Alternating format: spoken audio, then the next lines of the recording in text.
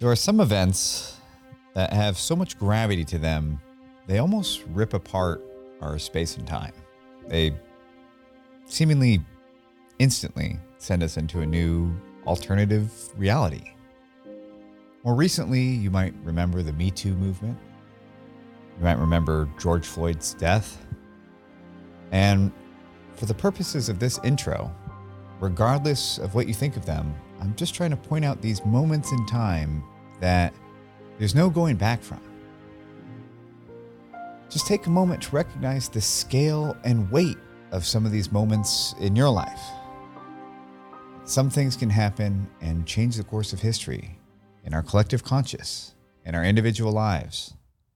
One of those events in my life was on September 11th, 2001. I remember the morning of my mom coming down and almost uncharacteristically waking me up really softly and gently and patting me on the back and saying, "Honey, you got to wake up. You got to come look at this."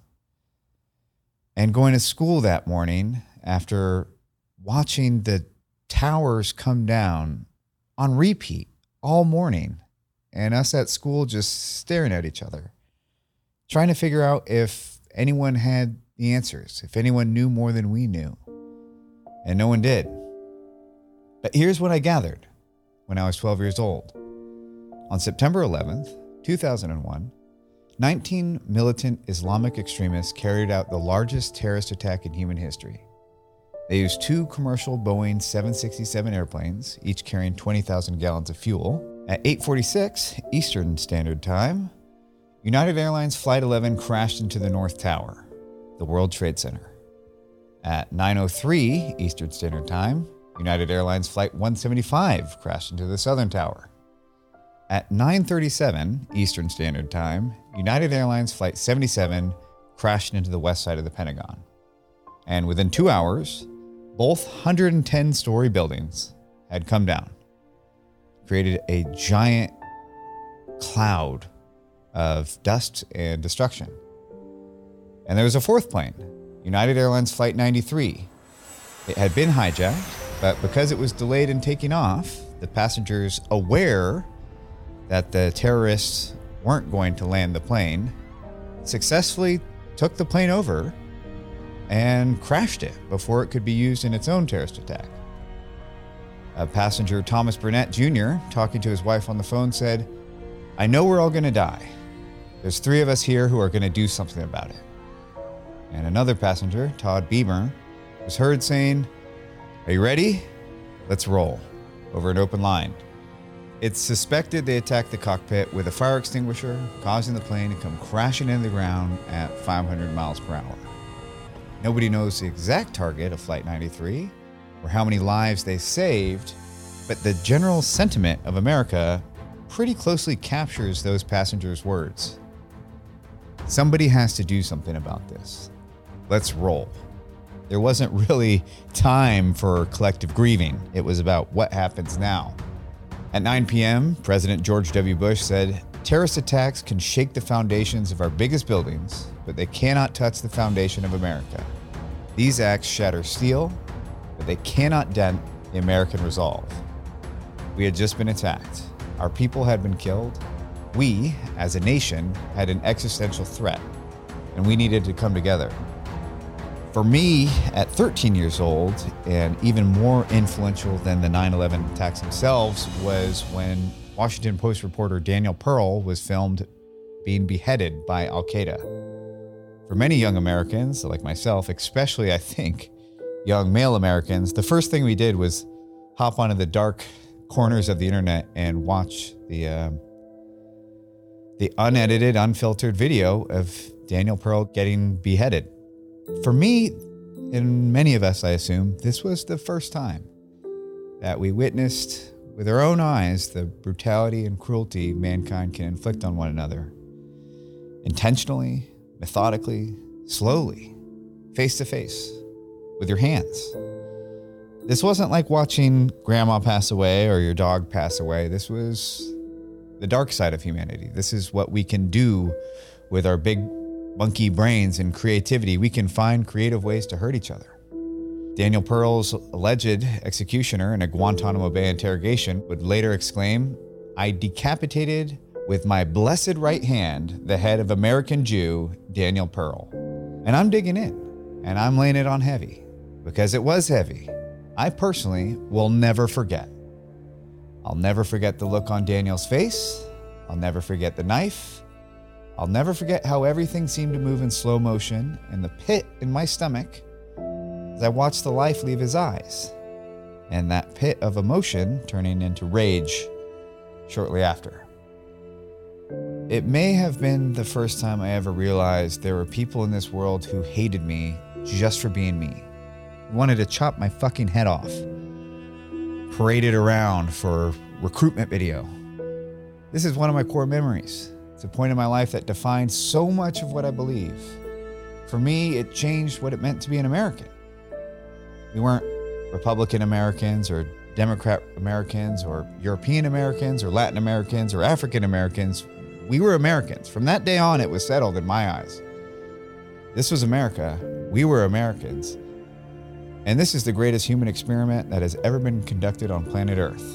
The largest melting pot, the world's cultures, in one place, trying to make it work, sometimes successfully and sometimes unsuccessfully.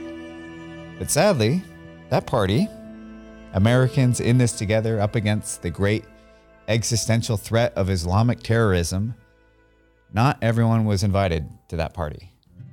1,744 miles away from me, a young American man, soccer star and academic Simranjeet Singh, his life would change forever as an American. Simran is a Sikh. You may have heard it pronounced as Sikh, or Sikhi is another way some people pronounce. It's an Indian religion originating out of the Punjab region of India, whose male practitioners are particularly identifiable because of their turbans, their beards, and their bracelets. So as a young American, young Simran was also confused like the rest of us of what this meant on the day of 9/11. But to his mother, who with his father had fled India during a persecution of Sikhs over there, she knew all too well what this meant. And she raced down to his school, picked him and his brothers up, and drove them home and locked the door. And from that day, until honestly, probably his final day here on Earth as an American, as a brown-skinned, turban-wearing, bearded American Sikh, his life was altered. He went from looking different, maybe being an oddity or curiosity or something you're not familiar with, to mistakenly being identified as the symbol of the enemy of America in an instant. Within the first month of 9/11, there were 300 reported cases of violence against Sikhs, who, by the way, have nothing to do with the religion of Islam. Not that that justifies violence against Islamic Americans. I'm just pointing out that within the first month, Sikhs were targeted. And 10 years after 9/11, a survey conducted in the very progressive and open-minded San Francisco Bay Area, 69% of Sikh children reported being bullied and harassed for their appearance, and 30% of Sikh children reported being physically attacked just for something to do with their religion. And for young Simran, especially in that situation, he learned one of the great realities and pains and joys of being a human. We are tribal animals. We have in-groups, we have out-groups, and as good as it feels to belong, that thing that we're all hoping to be a part of, it feels equally horrible to not belong. And to explain why Simran's experience, wisdom, which comes from learning how to be a devout Sikh, while also being treated horrifically by his fellow Americans, neighbors, and peers, I'd like to tell you a bit about the Sikh faith. The Sikh is a newer religion. It started about 500 years ago. The faith was started by the first of 10 living gurus, Guru Nanak, in Punjab region of India. And one of the first major moments for the first guru, Guru Nanak, was he refused a blessed cord that would mark him as one of the higher castes in society. And this kind of starts one of the core principles of the Sikh religion, which is about equality. Equality between the rich and the poor, equality between men and women, and especially to end corruption. It's a religion of love, humanism, and oneness. and it's marked by your actions. Sikhs try to avoid the empty ritualism of other religions. They don't believe in renouncing the world and retreating to the forests and getting all spiritual in the mountains, but by living righteously in this world, where you are, where your feet are right now. In Guru Nanak's words, truth is the highest virtue, but even higher still is truthful living. Essentially, if you want the Sam translation of that, it doesn't matter how kind and patient you are on your spiritual retreat. If you come back and you treat the waitress or the barista or your server or your bartender like trash. And Sikhs have not had an easy time since they've been here for these 500 years. As a new religion in an area dominated by Hindus and Muslims, they've been persecuted a lot. They've had several genocidal events in their homeland and abroad, and Simran explains at one point that because they have had to fight to protect their existence and their peace, a good Sikh is both a soldier and a saint, which touches on one of my own personal core truths, which is, if your spiritual practice cannot incorporate and deal with the entirety of the human experience, good and bad, beautiful and horrific, what you have is a fun pastime, not a real way of life to get through this crazy odyssey we're on. His book, The Light We Give, and the conversation was a spark for me. I've since listened to, I think, about 8 hours of lectures from other Sikhs, and have just been enjoying the deep dive and want to appreciate him for starting this conversation. But if you haven't gathered, by the length of this intro, I could just keep going on, but I'll let Simran tell you about his story himself. And this is all to say that Simran's experience as a practicing Sikh, learning to love and to feel oneness with the world while also being seen and treated as an outsider in America, that duality coming together, I think it's led to some pretty amazing wisdom to share. Here is my conversation with Professor Simranjeet Singh. Simran, hello. Hi. Welcome to the show. Thank you. Thank you. Glad to be here. This was a bit of a surprise to me. I saw your book on my mother's coffee table and was kind of thumbing through it. And then my mom said, "Oh, you should have him on your show." And I looked at the cover and I was like, yeah, I should definitely have him on my show. It's a bit of a funny inroad. So I read the cover, How Sikh Wisdom Can Transform Your Life. And I thought, this is great. We'll have a theological discussion about the Sikh faith. I have a horrible confession to you, which is that in my own personal life, I am obsessed with the culture war. So that's a real confession. Yeah. And so I will listen to the most radical leftist, communist, neo-Marxist lecture, and then I will listen to the most nationalist, conservative, America First, MAGA, and just let them just battle in my mind. And this show, we have gone to great lengths to keep it as apolitical as possible. I just because I think it's everywhere, and I'm a college dropout. Me spouting off my political opinions is not going to be helping the world. I don't think. And so when I first dove into your book, my heart started to thump as I saw your citations. I go, uh-oh, the culture war has found me. I'm very honored to have you. Thank you. So grateful for your time and to have somebody who's studied their personal faith so deeply. Yeah. Because there's a big difference between a practicing Christian and then a Christian who does the theology deep dive. Right. And so I'm very grateful for the opportunity to have you on. Oh, thank you. Thank you. I'm happy to be here with you. I start the show the same way every single time. Simran, who are you? Oh man, that's a real question. I mean, dad is probably first. I have 2 little girls. I mean, both in terms of my own identity, but also where my time goes, especially during the pandemic. That's how I would describe who I am. In some ways, it depends on who asks me the question, and it comes up a lot. Like, who are you in some way? And usually they're referring to my turban. And so my gut reaction in terms of how I want to answer that question is be like, hey, I'm a normal person just like you. And part of the strange aspect of answering that is there's something implicit in my own understanding of, hey, this person's asking me because they don't think I'm normal. And so I want to resist that for this conversation, because this is not that kind of conversation, and just sort of speak about how I see myself. That's someone who is hopeful about the world, someone who believes in the good of people, but also doesn't want to be around people all the time. I found out recently I'm more of an introvert than I realized. Like I like people and I like being around people, but I also like my own time, my own downtime. I love spending time with my family. That's probably like the most important thing to me. And then in a way, part of my identity and how I see myself is as a scholar. Like I'm trained as a historian, multiple different cultures and religions. I don't know how much I care about that. Like I spent a lot of my life doing that training, and now I'm more focused on the current moment and how do we address some of our real divides that are pulling us apart. So there's something about me that's very pragmatic and connective. Like that feels really important to me in terms of who I am and what I want to do in this world. Yeah, one of the things that made me laugh in the book, you introduce yourself as a brown bearded turban wearing man at one point. Yeah. And that's very similar to the way I introduce myself, which is a teen dad, college dropout, ex-meth head. But it's kind, it's kind of like the barest minimum. Like, exactly. This will give you enough to go off of what my life has been, and your life as a brown sick in San Antonio, Texas, is like. I wondered when you said, my first response was to say, "Hey, I'm just like you." Is that like when you think about yourself, do you catch yourself feeling like I am different?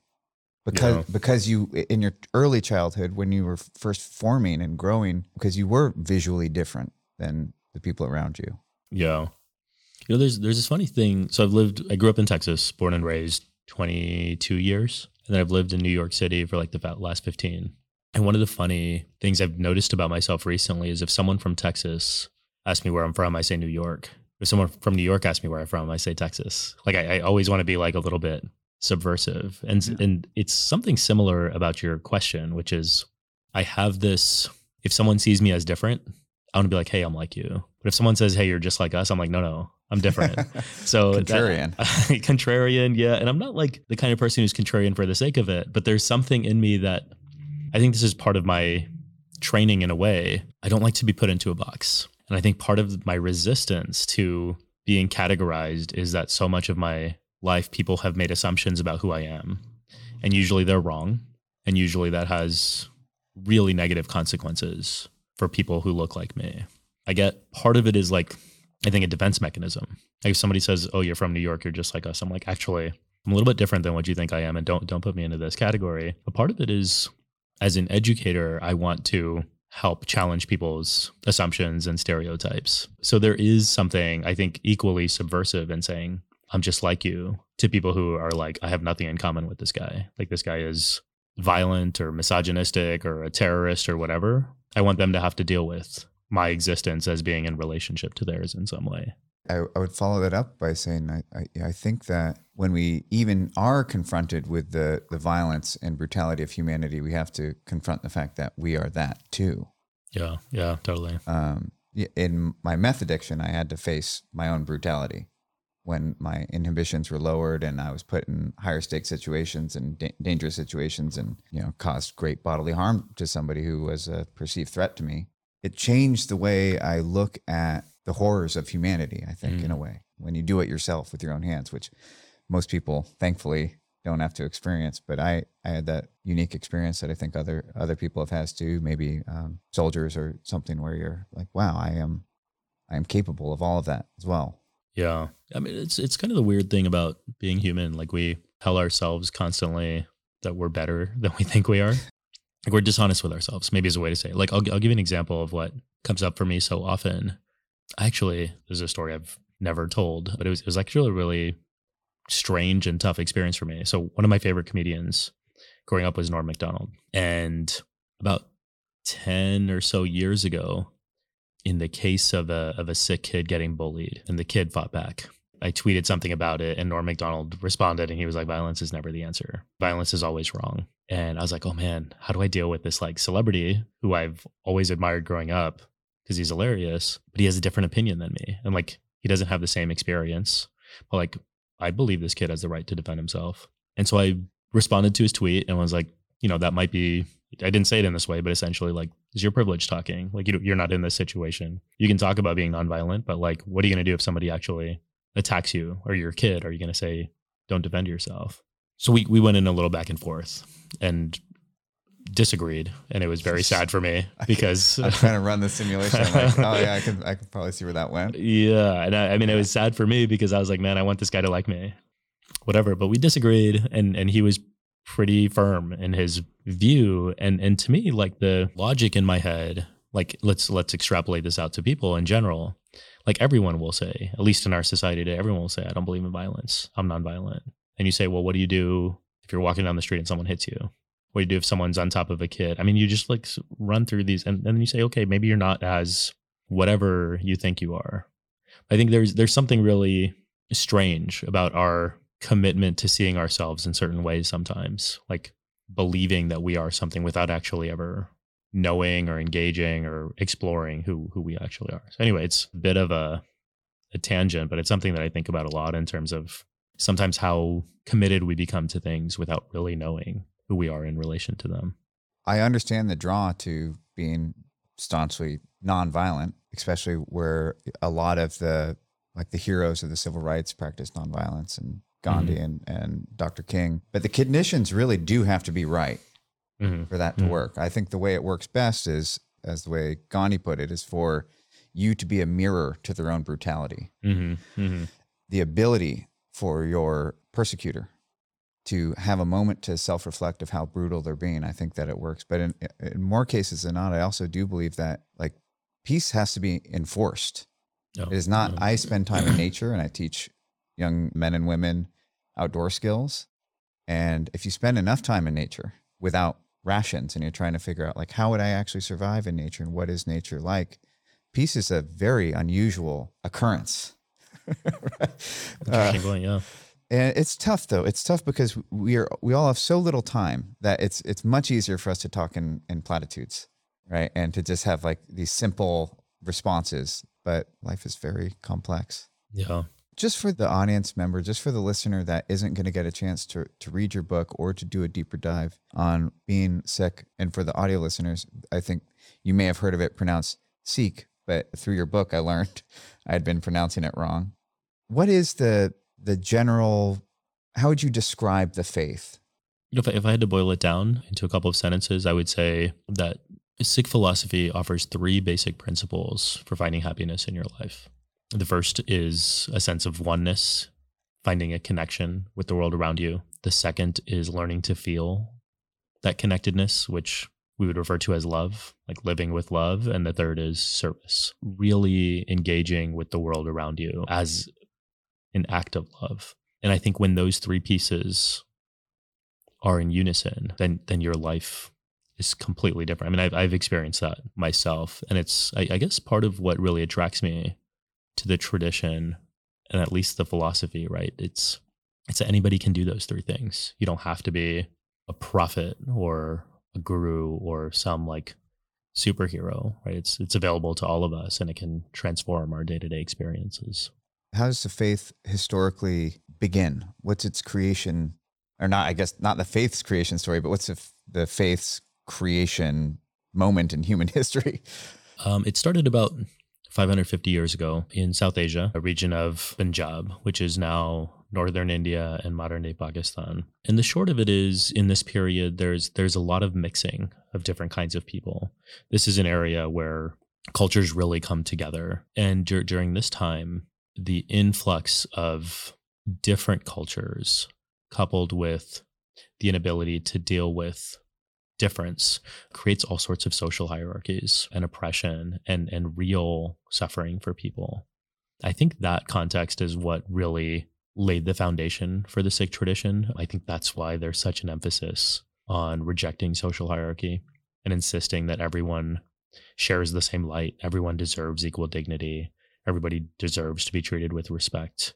No one is better than anyone. I mean, these are really simple ideas in many ways, right? Like, this is what we teach our kids, our young kids. I mean, they can understand it, but back then, and even now here in America today, we don't actually live this way. And so the teaching of the tradition, I think, is beautiful in its simplicity, to say, how do we flip the script and get to a place where we have actual equality for all people? How do we get to a place where we actually treat one another with love? It's really focused on instilling these values into people and changing behaviors in ways that will create happiness for everyone, and everyone can thrive. Was it the rejection of the caste system that made them so threatening to, was that why they were persecuted? There were many forms of social hierarchy, caste being the most dominant one, but gender was another one. Gender inequality was a huge issue in South Asia and continues to be. I mean, there and around the world. And the Sikh Guru said, there's like, what's going on here? Like, why are you treating these people as if they're not people? Religious difference was another major issue among people, regional. I mean, India is incredibly diverse even now. So all of these aspects, and I mean, we do this all the time as humans. If you look at history, any form of difference quickly becomes weaponized as a way to put people down and pull yourself up. And the gurus were very much focused on finding a framework that gets rid of that kind of division. A wave of persecution is what caused your parents to relocate to San Antonio. Is that correct? Yeah, I mean they came just before. Okay, but it was things were temperature was rising. It was getting pretty heated then. I mean, part of my family story, and this is true for many Punjabi Sikhs, is in the 40s when India and Pakistan were partitioned, received independence from the British. There was a mass migration that was the largest in human history. The death toll for that was in the millions. I mean, it was brutal. And so that's part of my parents' lived experience. And then in the 70s and 80s, as things started to get intense and the tensions became escalated across religious difference in India. Yeah, I mean, people saw that and they knew what could happen. And my parents luckily came just before things really hit. But yeah, I think that familial memory of both what happened in the 40s and then the violence that ensued just after my parents left. I mean, I think that put us in. It changed the way that my parents, but also us as kids, really saw ourselves. Like in some ways, people come up to me all the time and they're like, man, your life in the US must be so hard. Like you deal with racism every day. I'm like, yeah, but it's not that hard compared to what my parents and grandparents survived. So like it's perspective, right? It's all relative. But that's part of what helps me feel grounded and not get so lost in the challenges that I face here in America. So we both grow up Americans in the 90s. Prosperous time. Action movies are the best, incredibly peaceful. And our stories have a shared memory that we experience very differently, which is September 11th, 2001. The World Trade Center towers come down. I remember it. I remember getting woken up. We were on Pacific time, so it was before school started. I remember getting woken up. My mom said, you should probably come see this, seeing the towers come down and just almost not being able to comprehend what was happening. And then we went to school. School was not canceled in our school. So then we were all everybody's just kind of like staring at each other like, what does that mean? Like, what's happening now? You experienced it and I remember the papers writing about Sikhs being misidentified as Muslims and being targeted for attack. And that was your experience, which you write in depth in the book about. And it's interesting that like this single event shakes up our lives so differently. Like for me, it was without a doubt the start of probably never being able to be completely free of some smear of Islamophobia for the rest of my life. Like that's probably the realistic, and it's embarrassing to say out loud as somebody who wants to be seen as tolerant, but there will always be that scar of the teenage boys like myself. We watched every beheading video that was aired, and the propaganda machine was in full effect. And that was our adolescent diet of media, was the war on terror, and that there was this existential threat to us. And so I've really tried to be conscious of that. I try to be conscious of that because it's so much more prevalent than some of the other prejudices I might have, because it was just like a core memory of mine. And to you, I imagine in a very different way, the same, where all of a sudden your neighbors and people that are around you are no longer safe. Yeah. I'm trying to think of like there's the story I tell in the book, and as you're speaking, there's more surfacing to my memory. The part that I remember well that I write about is, we watched the towers go down like you. I mean, didn't really understand what was happening. I mean, let alone the magnitude of it. Just the idea that there could be an attack on American soil. Like, I don't know if it had ever really occurred to me, right? Like that was what we read about in our history books about Pearl Harbor. Yeah, stuff like that. Like it wasn't in our lifetime. It wasn't in the realm of possibility and in my head. But in addition to that, like as we were watching, and I was in my history teacher's classroom with some friends, and as we watched the towers go down, and then they show the image of bin Laden as the primary suspect, like I knew in that moment that my life wouldn't be the same. In fact, I don't write about this part either, but earlier when we were in passing period and somebody first mentioned that there was an attack in New York, I made a joke like, oh man, I hope they weren't wearing turbans, which like isn't funny, especially given what actually happened, but it indicates, at least to some degree, like I knew what it would mean for me if I was somehow affiliated with these people in the minds of Americans. So yeah, I mean, life changed pretty swiftly for us, not because we hadn't dealt with racism, of course we had, but because the intensity of it just escalated. Part of what was strange for me, and this is something we might have in common to some degree, is I actually didn't really know any Muslims growing up. There weren't many in San Antonio at the time. My babysitter when I was younger was a Muslim woman, and her family was cool, but she made us eat spaghetti with ketchup when we were growing up. So like that if you're talking about like negative perceptions, of like maybe that was the only one that I had, was like, oh man, my babysitter made us eat spaghetti with ketchup. But probably also like many other Americans, like some of what I heard, like I wasn't immune to the propaganda machine. Maybe a way to say it. Not Muslim. I didn't know Muslims. There's this like difficult history among Sikhs and Muslims and Hindus historically in India. Like there was a lot for me to parse too. But I think part of what has helped me, both in terms of dealing with my own internalized Islamophobia from that period, and also like in my journey since then, has been the experience of knowing that other people around the country were going through the same kind of harassment and hate violence and racism that I was experiencing. Like that made me feel closer to Muslims, even though again, I didn't know any, but I was like, oh, those people are my people because at least they get my life. Unlike my many friends who are sympathetic and helpful, but like they'll never know what it's like to be in my skin. So that sort of experience of sharing difficulty together, even among people I've never met, like that, it created a sort of bond that has continued for the last, 2 decades since 9/11. Wow. And yeah, you and the turban are inseparable. Right. So I had a friend in middle school who was Iranian. They called themselves Persian, and they were fully assimilated Americans. You know? Right. So we felt very protective of them, but they were completely within. Omid was just one of us, right?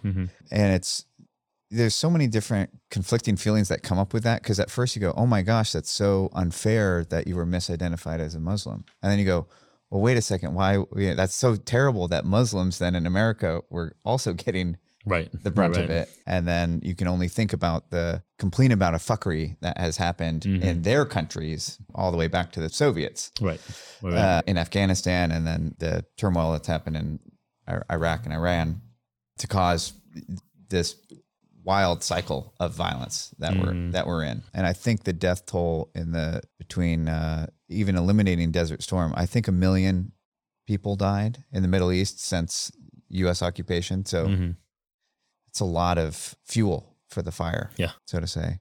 The turban and the talk of the turban is obviously a point of interest, and I'm glad that you cover it and talk about it. I think the way I related to it most is when you said it's a way for us to show the rest of the world our commitments to the way we live. And I'd love to talk at one point in the book. This is probably my favorite moment in the book. Sorry for a spoiler. You steal a candy bar, and your mom catches you before you've actually stolen it. Right. And pays for it, and basically says, you should think about taking your turban off Yeah. because that turban stands for something. I was wondering if you could just educate us listening. What is the ritual and meaning of the turban, and how do you uphold the values that it stands for in your daily life? Yeah. I hate that you brought up that story because it's like one of my more shameful moments. I'd actually never told that story I'm glad you until I wrote that book. Yeah. I'm glad I did too. I'm still pretty embarrassed by it. I mean, if it's anybody else, I'm like, oh, you shoplifted as a kid. Like, it's not the worst thing in the world. It's fine. I shoplifted as an adult. Yeah, exactly. But yeah, it's different when it's yourself, right? Yeah. So the turban thing, I love what it means historically for Sikhs. And there are a few different aspects of it. The first is in South Asian culture and in a few cultures across South Central Asia, the turban was a symbol of royalty. So the kings wore turbans. And the Sikh philosophy is that everyone's royal and no one's better than anyone. And what I love about the decision for Sikhs to start wearing turbans is that our leaders, the gurus, could have said, hey, kings, y'all should stop wearing turbans. Like, you're no better than anyone else. But instead of pulling people down, they empowered people. And they said, hey, you all are just as important as the rest of these people. You start wearing turbans too. There's like a really powerful, and I think I take a lot of wisdom from this, like the approach to empowering people as a form of activism and social progress. So I love that element of it. One of the other pieces here in terms of the practice of tying a turban is that our memory traditionally is that the turban is a way for us not just to represent our commitment to our values, but also to be held accountable for them. And this is part of what my mom was getting at in the grocery store incident, where by tying my turban every day, I am telling myself, hey, if Sikhism teaches us that we live for justice and equality and love and service and whatever the core principles are, in addition to that you might want to name, if I believe in these elements and I'm wearing a turban, then I'm telling the world that I'm going to live by these principles. And in some ways, I mean, a lot of times people have come up to me and been like, man, that's so hard. That must be so oppressive. Like, don't you just want to take it off? And I think what people often don't see is that for people who wear turbans or hijabs or other kinds of religious coverings, those experiences can be really liberating. What I mean by that is, and this has been true for me, by committing every day, I mean, especially since that candy bar issue, by being conscious of the fact that when I'm in public, I want to live by those values that I'm claiming, that I'm becoming stronger every day. And it becomes easier for me to do the right thing in every moment. Like a muscle. Like a muscle, right? Like you're just practicing every day. And of course, that's how we get better. But the thing people don't see, because we don't typically think this way, is that as those muscles get stronger, you are then leaving behind some of the attachments that make your life more difficult. That's what I mean when I say there's something liberating about it. Like, you yourself can become free from some of what's holding us back in life. And I love that aspect of wearing a turban. I love that. I also, the second time you mention it, the candy bar story, is the first time you mention it being a crown. And that also caught my interest. It's like, oh, it's a crown. I am drawn to people who are called to something higher than just the standard material desires, pleasures of the body. And left to my own devices, I lean atheistic.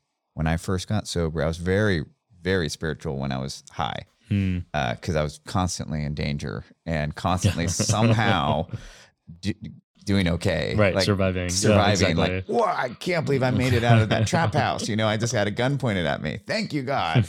But left to my own devices, my intellectual mind loves to convince myself that I am responsible for all things in my world. And I am a very reluctant spiritual person who has become very spiritual just out of necessity, I would say. What happened is, about 4 years into sobriety, I noticed that the people who chose to have a higher power and to be devout to their higher power were just inarguably doing better than me. And so I have one called the Cosmic Muffin That is my higher power. We're part of interfaith, and we get along well with other religions. But I'm drawn to listen to people who decide to take on more responsibility and more discipline than comes standard in this life. And so when I hear the conservative Christians trying to wait till marriage to have sex, I'm like, okay, tell me more. Like, you're trying to elevate something here. And it's the same way when what happened is I was dating somebody who had very passionately had studied Islamic studies in college. And so anytime I said something xenophobic about Muslims, which was not all the time, but over the course of 2 years of us being together, it was a problem. And I started, generally what happens is when I disagree strongly with someone, the way I tend to process that is I'll go listen to lectures from the most brilliant people of that group that I can find, which is why I end up listening to communists, and why I listen, and it is because it's born of resentment and then proceeds to fuck up my ability to have any strong opinions, right? It's terrible. It's a terrible process. Where the world just becomes so complex and nuanced that I really wish could just go back to the way it was when I was like 21. Yep. But I fell in love with the way I was listening to an Islamic scholar, and the moment that faith touched me, and it was no longer a curiosity. It was no longer about trying to be more compassionate, because I've always been polite, and it was not like the ugly bigotry you would see in like a movie. Right. Right. It was like soft bigotry. The moment that got me is when this imam was saying, we pray multiple times a day in the way that we pray to fight the tyranny of self. And that got me, because as an addict, that's my whole life. Yeah, it's the tyranny of self. Yeah. I forget why I was listening to Cornel West, but something similar, give a lecture. And he said, so many of us are in the joyless pursuit of pleasure. And that's me, left to my own devices.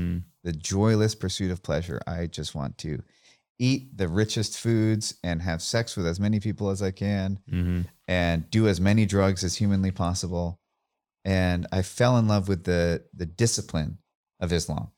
So what I did is I downloaded a Muslim prayer timer and just thought, can I pray that many times a day? That's interesting. My own prayer. So it comes on, the chanting comes on. I have no idea what the chanting says, but that's my moment to just try and reconnect with. Every morning I tend to write intentions for the day. Yeah. That's my moment to just take a time. Let's try and get right, because I can pray, meditate, set intentions in the morning, call a couple of sick alcoholics, which is generally what I try to do every morning. And by noon, I'm insane again. Yeah. And you settle back down. And I settle back down. Yeah. The thing that really caught me listening to your book about the Sikh faith was when you said that Sikh actually means student. And it reminded me of a book club that I am a part of, and is a part of this program. I'm a member, not a leader of the book club. My books rarely win the choosing. Is when I discovered the root of discipline, it shares, it's discipulus, it's a Latin word. It shares the same root as disciple. And it kind of, as somebody who has always thought of discipline as, kind of punitive and militaristic and, hard on yourself, it really changed the way I look at discipline, which is, no, it's about learning.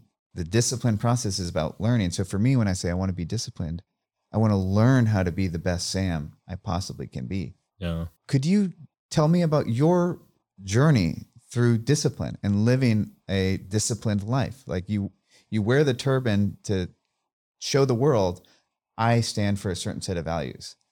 And immediately that opens you up to the worst thing you can be, which is a hypocrite. Yeah. Right? To fall short of your values. Yeah. Which is, I think, the benefit of the yarmulke, of the turban, of maybe the cross, that I think doesn't always mean that you're a very disciplined person. Yeah. But theoretically, that could mean that's what it stands for, is a certain set of values. Tell us about your journey of learning how to be the best Simran. Yeah, I mean, I'll say I'm certainly not there yet, but I think part of the challenge with religion and religious hypocrisy is so often we expect that by wearing a turban or by wearing a hijab or whatever we use to sort of claim a deep relationship with a tradition, we expect of ourselves perfection. And that bar is unrealistic. And quickly we're disappointed. We're like, I couldn't do that. There's no point in trying. And I mean, I find that in all forms of discipline, right? Like not religious. It's eating healthy or exercise or whatever. Like it's easy to give up on yourself because you're like, I'm not seeing anything happening. You know, in some ways, discipline was part of my upbringing, right? Like wearing a turban is a good example. I've worn one since I was a kid. It wasn't really a choice for me. I think like most Americans today, and at least those growing up in our generation, I was resistant at best. I didn't really see the value in it. It didn't feel like it made much difference in my life. I didn't see how it was helping me or changing me. I think the real aha moment came for me when I was in grad school. So I'm like 23, 24, and I start running. And so this is not spiritual discipline. It's like just running. And I'd never really liked running. I ran cross country in high school as a soccer player. So running, like I had to do it, but I like running without a ball was like brutal for me. I just never enjoyed it. But at 23, 24, I start running, living in Boston at the time. Everybody there runs, it seems like. And I start training for a marathon. It would be my first. And part of what I noticed in training for the marathon, like I was starting to eat healthier. I was starting to be more efficient with my studies. Everything in my life was like improving, and I couldn't figure out what was happening to me. Like why was everything all of a sudden, it's not like I didn't have difficulties in life. It just meant that I was better at dealing with my day-to-day commitments. And part of what I came to realize was that the discipline of running was making me internally stronger, so that I was making the right decisions. And it was easier to do that day by day. So to me, that's when I was like, oh, there's something different about discipline that's like not punitive or not retribution or not oppressive. I guess oppression is probably the word that I would use for my view on discipline up until then. Like I'm being forced to do something, someone else is making the rules, and by following them, I'm basically just submitting to whatever they're making me do. Like they might benefit. What do I get out of this? And part of what I learned through running was like, no, nobody's benefiting but me. And like discipline isn't really for anyone else. I mean, maybe in the US military, you might say, okay, the uniformity helps the military, but also like you can see in an institution like that one or others, when people submit themselves to be shaped, then they can transform. And I think that's what discipline enables. So that's kind of what I learned through running that I then was able to start applying to my daily life, and then particularly in the context of spirituality. Yeah, action is a very powerful alchemical property. I recently just hired a CBT therapist. Very different. I've always worked with psychodynamic, psychoanalytic, talk therapy. Mm-hmm. Just the process of finding and hiring the therapist, I felt better. Interesting. Right? Like just that first step. And the same, when a period of not working out happens and I get back to the gym, get back to moving my mammal body. There's something very powerful that happens just from starting. In recovery, we often say you can't think yourself out of bad thinking. You have to act yourself out of bad thinking. Yeah. And I'll give you a quick example of this, which when COVID hit, we were in New York City in the middle of, it was the epicenter of the time. We worried for our family's safety. We managed what we could for a couple months, and then we were set, right? Like things were as good as they were going to be, but we were still like engrossed in the worrying, and we couldn't get out of that constant worrying. And we would talk about how we need to stop worrying so much, but like, how do you get out of that? Then we started acting. Like we started serving people who needed food and support and whatever. And it was that simple shift from thought to action that completely changed our experience of our lives in that moment. So it's just to your point about action being what actually changes things. Yeah. Service is the only thing that will stop my suffering or make me not suffer in that moment. It is the only thing. When I'm in existential dread, I need to find someone to help. That's so interesting. And it sounds like we share that value. One of the things I loved about learning more about the Sikh faith, or at least how you practice the Sikh faith, because I'm sure it's practiced many different ways. Right, exactly. Is that it really is value-based and virtue-based, and that there are principles. And that's something that I remember the first time I heard the word virtue, I was like 12. And someone said like, oh yeah, it's not just patience, right? Patience is a virtue. It's like a whole library of these values humans can aspire to. And one of the great pains of my life, I found it funny when you said that Like, well, I'm not there yet. And I think that's the beauty of ideals in a way, is that they are greater than humans are capable of. They are very much like a orientation. They're like the North Star. They can guide you, but just because you follow the North Star does not mean you'll ever get to the North Star. Right. You'll never get to the North Star. It might just help you get to where you're going. You mentioned that you try to focus on 5 virtues. I forget the word that you use. I use virtue, but 5 virtues a day to kind of stay focused on. And what have you been focused on lately? What are the ones that come to mind? It's a good question. I mean, I'll say just briefly in response, your point about living on the basis of values and seeing them as aspirations, it really can drive where you want to be. And I'll say today that I'm not where I want to be. And you ask me 20 years from now, and I hope I say the same thing, right? Like, we're not going to become perfect. We're not going to become fully just or fully humble or fully whatever it is that we're aspiring towards, but we can become more humble.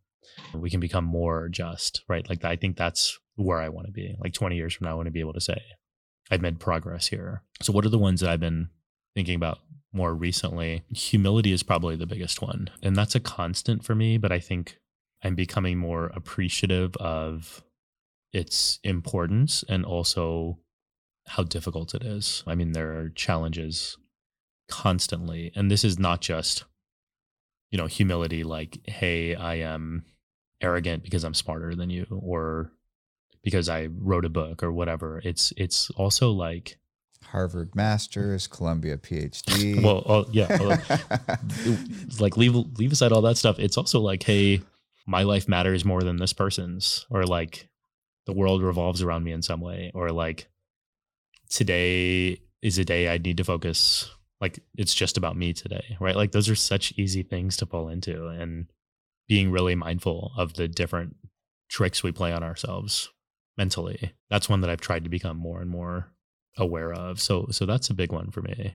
I've been thinking a lot more about service, which is another constant one, but the particular way in which I'm trying to think about it is the intentionality behind the service. So not just what am I doing, but why am I doing what I'm doing? And what I'm hoping to be better about is decentering myself in my service to other people. That requires more listening. It's a harder way to show up, to not come in thinking that I know better than you what you need, but like, hey, let me ask you what you might need, which is not the way we typically approach activism or service in this country. So I'm pushing myself on that one a little bit more these days too. A third one is honesty. That comes to mind immediately for me right now. Honesty, particularly around, I'm a conflict averse person. And so, yeah. Okay. So I like typically won't say anything. And even in like my friendships and close relationships, if someone's doing something that I disagree with, which in many cases is like probably appropriate, but in some cases I'm like a little too passive to be like, hey, that's messed up. So being confident and assertive enough to say, hey, like let's talk about this thing. Yeah, I see that as a form of honesty that I'm not particularly good at. That's an important one. It's so hard. Yeah, it's like some combination of honesty and courage, but it's a hard one for me. So those are 3 that are hitting me right away. But yeah, there's always a lot to work on. There's a line in the book that you just pass over it, and I wrote it down. It just felt like so important, but there's no explanation after what it meant. But it seemed like a concept that had deeper meaning. You wrote the inheritance of the body. Do you remember what that passage means? I mean, I can tell you this is something that I've actually been thinking about recently as well. So I remember what I was thinking when I wrote it.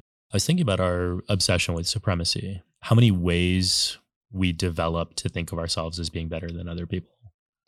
And in a way, we could boil it down to a belief that we deserve more than other people. And so I heard this, I don't remember where I heard it, but I heard someone talking about the idea of deserving, and it was almost like a slap in the face. I really loved it. I mean, like a good wake up slap in the face, I guess. But it was like hey, what did you do to deserve all the gifts you have in your life? Like nothing. Like, you think about what you have, like literally, it's not of your own doing. So that's what I mean by the inheritance of our bodies, right? And like, we were born don't deserve them.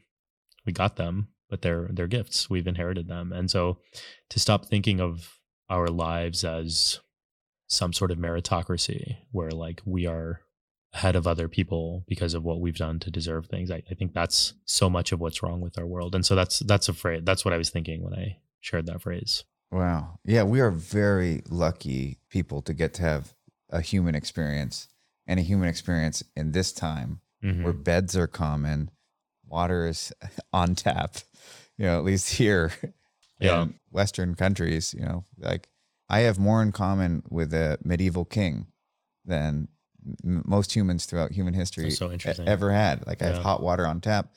I have such an abundance of food. I have to worry about getting fat. Like I have a grocery store. I remember the part where your mom I wrote gratitude for the grocery store. Yeah. Yeah. And I thought, wow, I've never thought that. I've never thought about how a grocery store could be such a meaningful place to someone. Because I hate shopping. I hate the anxiety of it. Right. It is funny. I mean, the things we take for granted. I was talking to my cousin about this recently because she read the opening part of the book where I talk about our family's journey a little bit. We're sort of marveling at how unlikely it was that our family would end up with the kind of privilege that we have now. I mean, there's no way in hell when my family was in refugee camps 2 generations ago, my grandparents and their kids, my uncles and aunts and parents were sitting in refugee. Like, could they imagine something like this? I mean, grocery stores is like a nice example of like they would have never heard of a grocery store at the time. Like it would have been a completely alien concept to them. And so it's just, or that their descendant would go to literally the highest echelons of education. Exactly. I mean, it's the greatest institutions in the world, probably. It's everything. I mean, it's just like, and it's so hard to remember that sometimes because we get lost in our day-to-day lives and our problems. And to me, at least, there's an element of gratitude that just comes from daily awareness of, we are lucky and it's not that we don't deserve this. In most likelihood, we probably shouldn't have even had this, and we did nothing to move into a different kind of probability set, right? So there's a lot of gratitude that can come from recognizing that what we've inherited actually wasn't of our own doing. One of the things that I think about, if maybe something that you've become good at, I watched a video of a little boy. I think he was reciting a talk he had heard somewhere, but he's saying, what you practice, you get good at. So if you practice being angry, you'll become a master. Yeah. And where a normal person might never get angry, you'll find a way to be angry. One of the things I was thinking about, because of your commitment to wear the turban in America and to essentially always be seen as an outsider in most circles. One of the things I thought that you must have developed as a skill is this ability to reset. When people meet you with strange, mean, cruel, or even, which I think might even be more hurtful, just inability to like see you, because it's I think the explicit hate is awful. But at least you can go, that guy's got problems. Yeah. But just to walk into a room of high functioning executives and to get treated differently, I imagine would sting worse. How have you developed the ability, if there's a way to share with us, the ability to, when something isn't going ideally, to kind of recenter quickly and to find your feet and to be, as you aim to be in the world, somebody who is shining light and who is being courageous and brave, but also not acting out of cruelty? There's no single answer to this question, and being comfortable with the fact that like life is complicated. Every situation is different, and each situation, each challenge has its own answer. And that took me a while to really become comfortable with, that I couldn't just sit in my room, come up with my plan, and then show up, and then like something gets hard, and then I follow my plan and everything's fine. So I think part of what I've developed, one is in understanding that it's not personal. And that's hard to do in these situations because it affects you personally. The impact is personal. There's risk to your body, your person. So it's hard to do that. But part of the question that I might ask myself in a situation like that is like, is this about me or is this about them? Like what's the root of this problem? And if it's about me, then maybe I need to look into my own behavior or what I've done and sort that out. But in a lot of cases, it has nothing to do with me. It's other people's problems, like their racism or their bigotry is their problem. I'm like, okay, they're going to have to figure out how to deal with that because they're going to make themselves miserable. That's one that has really served me well. The second is going back to this point around values and virtues. When we were kicked out of a roller skating rink, it's a story that I share in the book. When we were kicked out that evening, my father said, "You can't control how people treat you, but you can control how you respond." And that's been something that I've held on to for a long time. And so in these situations, one of the points that I would make is when people are tough and shitty and whatever, part of what you can do is be like, okay, they are who they are. Who am I? And what are my values? And how am I going to respond with those values in mind? And again, there's no single answer, but you might say, okay, I want to be loving in response to this. What does love look like in this situation? And sometimes it might be you reach out to them, and sometimes it might be you ignore them. It's a question you can ask yourself. What does service look like in this situation? Is it getting them help? Is it talking to them and educating them? Is it walking away, right? Like they can look different in different contexts. So that's a second practice that I think is applicable to people of all backgrounds and in all contexts. And the third that can be a little trickier in these situations is to the point that I was making before of like going to your room and concocting a formula. I don't advise that. Like that's not going to be so helpful. But part of what's been helpful to me is working through scenarios and imagining you're in a position like this. Your imagination helps you? And then just preparing yourself and saying, here's how I want to respond when this kind of thing happens. And nothing's going to happen exactly as you imagine it. Yeah. But if you're just thinking through, here's what I would want to do in a situation like this, then when the moment comes, I mean, that's really helped me to prepare for those moments. And I've found myself to be more proud of how I've handled those situations when I've prepared for them. One of the things I've gathered by talking to you here is that you do believe in self-defense, right? Which is what you got into the fight with Norm Macdonald. And as somebody who is genuinely at risk to be attacked by people that you don't know, how do you honor that commitment to come home to your daughters? You know, part of the Sikh teaching is that we're all supposed to be warriors. And the tradition is we refer to ourselves as Sant Sipais, saints and soldiers. And the commitment is you work on yourself from the interior while you help serve the community around you and you ensure justice. And so our philosophy is when you are in situations where self-defense is required, it's fair. Go for it. I haven't been in one of those situations in a long time. I mean, I share some stories in the book where I fought, and a couple of them I didn't feel completely proud of my response, not because of my resorting to violence, more because the reason animating that violence I don't think was just, or that it needed to be to the level that I took it. Like, I don't think my heart was in the right place necessarily in some of those situations. But there are other moments in my life, especially in sports and on the soccer field, where people have attacked me and I fought back. I don't feel bad about that at all. I don't think you should. and it's not just in moments of racism. I remember a fight I got into with some neighbors when we were playing basketball, and they were just being jerks. And they started hitting us first, and I was like, I'm gonna hit you back. Yeah. And I'm fine with that. And I would teach my kids the same thing. So I'm not. It's a weird thing, right? I'm not here to say I'm pro-violence, but I'm also not here to say that I would not. There are situations in which I would condone violence, and that's part of our tradition. And I think for the most part, even those who would say otherwise, many of them, when pushed further, right? Do you think the U.S. was right to intervene during the Holocaust? I think most people would say yes. So what does that say about our, anyway, I know we've sort of covered some of this before. Philosophically gets really tough. It gets complicated. Yeah, it feels easy at the Holocaust, but then finding that line. Yeah, exactly. Yeah, is incredibly tough. Yeah, and so part of our tradition is we should always be ready to stand up for justice. And so that's being in shape is part of it. We carry a kirpan with us, a small dagger, just like I have this bracelet. That's one of our articles of faith. That's awesome. And so that's part of who we are. Is it usable as a dagger? Some Sikhs wear it as something that's usable, and some Sikhs don't, and depending I carry on a knife context. too. I believe in mechanical advantage if worse comes to worse. Yeah.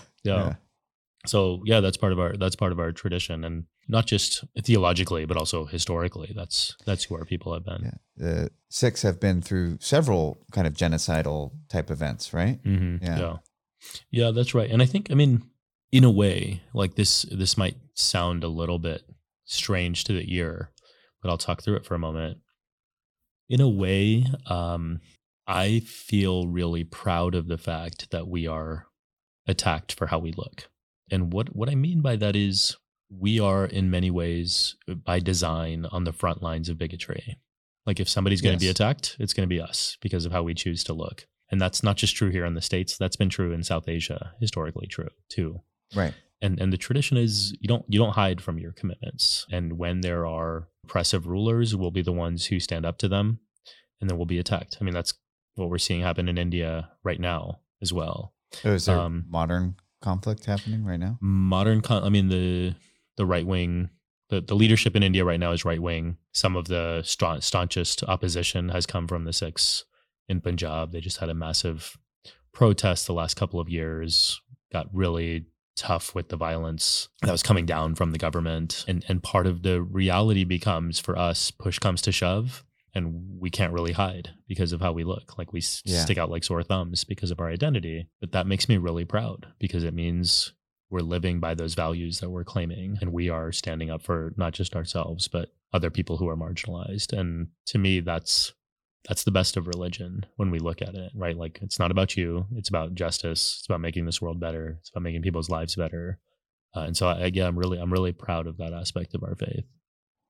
That's beautiful. And I love the nuance of it because I think it is something that often gets overlooked in the spiritual circles is the reality that we are strange, cruel, naked apes, at times. Yeah. No. And capable of great violence, much more than in the animal kingdom because we can imagine how to hurt each other. Yeah. We torture and maim and do awful things. We get creative. And it's one of the things that as my son is stepping into manhood, I mean, he's 13 and that's the conversations that we're having is, I don't want to call you boy anymore. I don't want to call you kiddo anymore. I want you to earn place amongst, I don't think that your biological sex, I don't think by being born a man, you become a man, I guess is how I'm saying. And I'm working my way around finding some sort of distinction into what to call him. And it's very early phases, but I think I would call it an ash man, which I'll get into later. People don't worry. But one of the things that we are doing is we are going to the gym every morning at 5. And he is getting strong. And it's because I refuse to tell him what to believe. I believe that he should do what I did, which is to listen to the far left and the far right and the authoritarian and the libertarian and figure out for himself, what do you believe? I don't want to interfere with that process except for to tell you how I came to my beliefs. Yeah. So we recently listened to pro-lifer and pro-choicer, what I could think of as the most competent minds on those topics. And I said, what do you think hearing both these thoughts? And he has a different opinion than I do. Yeah. Regardless of that is, I was very small and weak up until high school. So to give him this opportunity to build his body strong you will have values and you will have ideals and things that matter to you. I hope you always have strength in if you're strong, your values will always have strength in their corner. And that is important. That's great. I love that. Yeah. Now I'm thinking about my own girls who are much younger and how do I, as they mature, how do I ensure that these principles that we're teaching them are then complemented by other aspects of their life that also need to be there as they grow. That's really great. Yeah, it's an ugly truth of life. There's a Chinese proverb: "If you want peace, prepare for war." It's sad, but we are not in a utopia, and we will never be in a utopia. So just managing how to have the most amount of peace and kindness that we can have in this existence. There's a line in your book. I'll let you go soon here enough, but there's a couple lines that I have to touch. And one was, "Set fire to any practice that takes you away from love." Very similar to a Christian teaching, if your left hand causes you to sin, cut it off. Right. What are some of the examples where you felt like you had to act that out and you had to get rid of something that you loved for the greater love? get rid of something that mattered to you for the ability to love. Yeah. So it comes from Guru Arjan, the fifth Sikh guru. The original line is Jalo asirit jit mein pyara visare. Right. It's essentially about distractions, right? Like what are you occupying your mind with that's taking you away from the stuff that matters? And I think for everything, part of what Sikh philosophy teaches is like you shouldn't feel bad about enjoying life. Like life is to be enjoyed. The challenge becomes when you're unable to find balance and ensure that you are enjoying life and also focused on the things that matter. One of my imbalances in this regard is sports. Like I love sports. I watch them. And then unnecessarily for like 2 years, I was just listening to, like in my free time, I was just listening to podcasts. I'm not watching sports. I'm not playing sports. I'm like listening to people analyze. I mean, it's like the whole sports center culture, right? Like who cares? I would be absorbed in it and get caught up in the drama of it. But like, did I really care? No. Like was it enriching my life in any way? No. But like sometimes you just get sucked in and you don't realize you got sucked in. And so it was like a couple years in where I was like, I need to get off some of this stuff. Give it up? Not sports entirely, but like the podcast stuff, like that's out. Even, I mean, I like the people I was listening to. They were funny. They were entertaining. But like, why am I listening to that stuff when I could be spending that time with my kids? Or I bet your wife is stoked. Listening to something more enriching, on my commutes, for example, just like I'm just passing time and I'm not enjoying life. I'm not learning anything. All I'm doing is just like distracting myself. So I think to me, that's how I think about that teaching, really focusing on what is taking me away from the stuff that matters, and distraction is probably the best way to think about it for me. It's a beautiful line.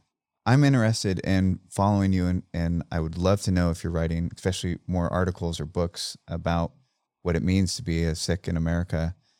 Where do you post this stuff? Where do we find more of what you're doing and what you're up to? I spend way too much time online. So Twitter, I'm Simran, Simran. On the other platforms, I'm Sikhprof, Sikhprof. And my website is simranjeetsing.org. How has your meditations, let's call it, on being a disciplined person, how has that acted itself out of you trying to get a little bit closer to the person you want to be?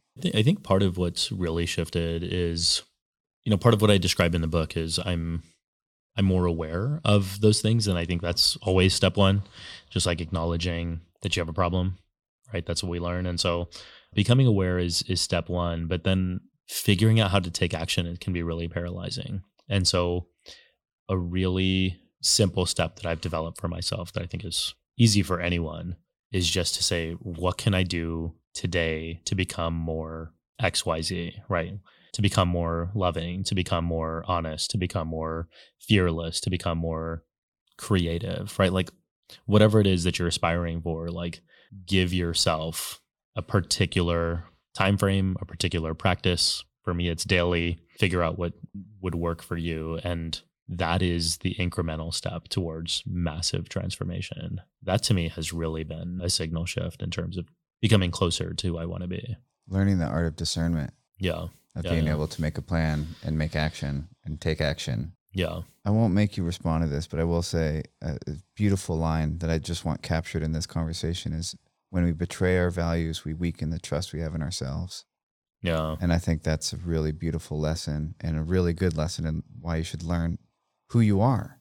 Because I've known men that can play the field and date lots of women at once and it doesn't seem to affect them. And I know men that when they try to do that, they feel very sick. Yeah. And they want to be the playboy. And I just thought that was a beautiful line. Thank you. Another one, and then I'll ask you the final question, is you write, knowledge without action is hypocrisy.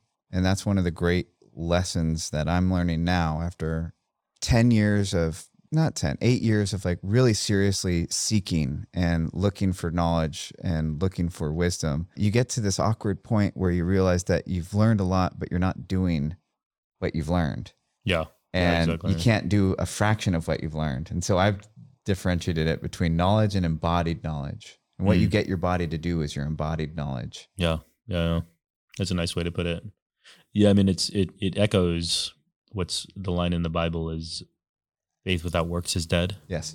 Yeah. It's the same idea, right? Like you can have it inside of you, but if you don't put it into action, it literally makes no difference. So yeah, I feel that. intensely now, especially, I mean, this awareness that we have more knowledge at our fingertips than ever before, but we're not in a great we're not in a great position. So there's something that's missing in our calculus and in terms of what our society prioritizes. And I think it's how do you put your values into action? Like we don't really know how to do that. We never learn it. Remember being an American in the 90s where that it was literally just like, yeah, knowledge was the solution. Once everyone Knowledge is power. Yeah. Nope. So you've been really generous with your time, and I'm going to let you go. This is the last question that I have for you.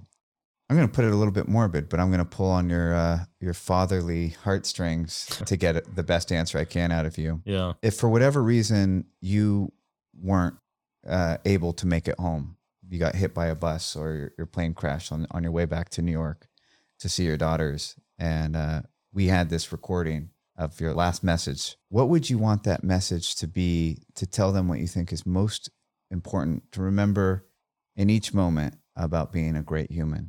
Reese gets in contact with your wife and he says, hey, we have this last recording. Yeah. You know, do you want it? I mean, yeah, this is a tough one.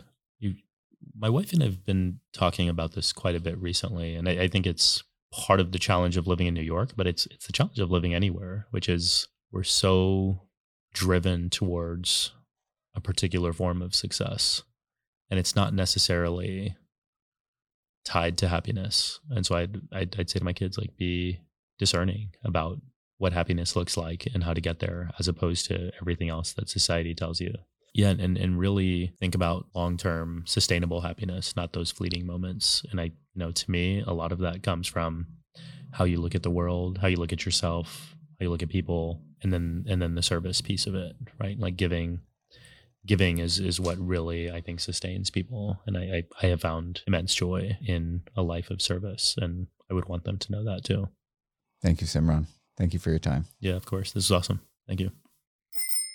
Thanks for listening to the How to Human podcast, recorded at Square One Studios in San Anselmo, California. If you'd like more of these episodes, if you'd like us to keep going, keep reading all the books so we can interview amazingly, keep taking the time to write and produce inspiring introductions, and also join us in a community-like area where we hang out, read books together in a book club, and have other future community events, please remember you can support us financially, and that's actually the only way we make any income from the show. We don't do ads.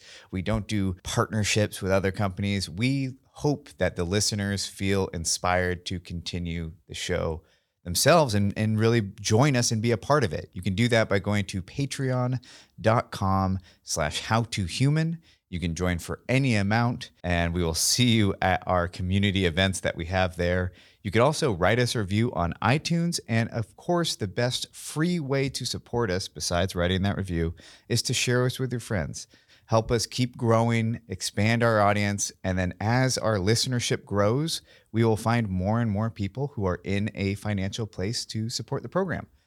But the program will always remain free on iTunes and Spotify, and the video version will be, for now, exclusively on Patreon if you do like to watch the episodes or see the fuller episode, which is not quite as edited as the version we release in audio. That's it for now. I hope you enjoyed this episode. Until next time, have a great day.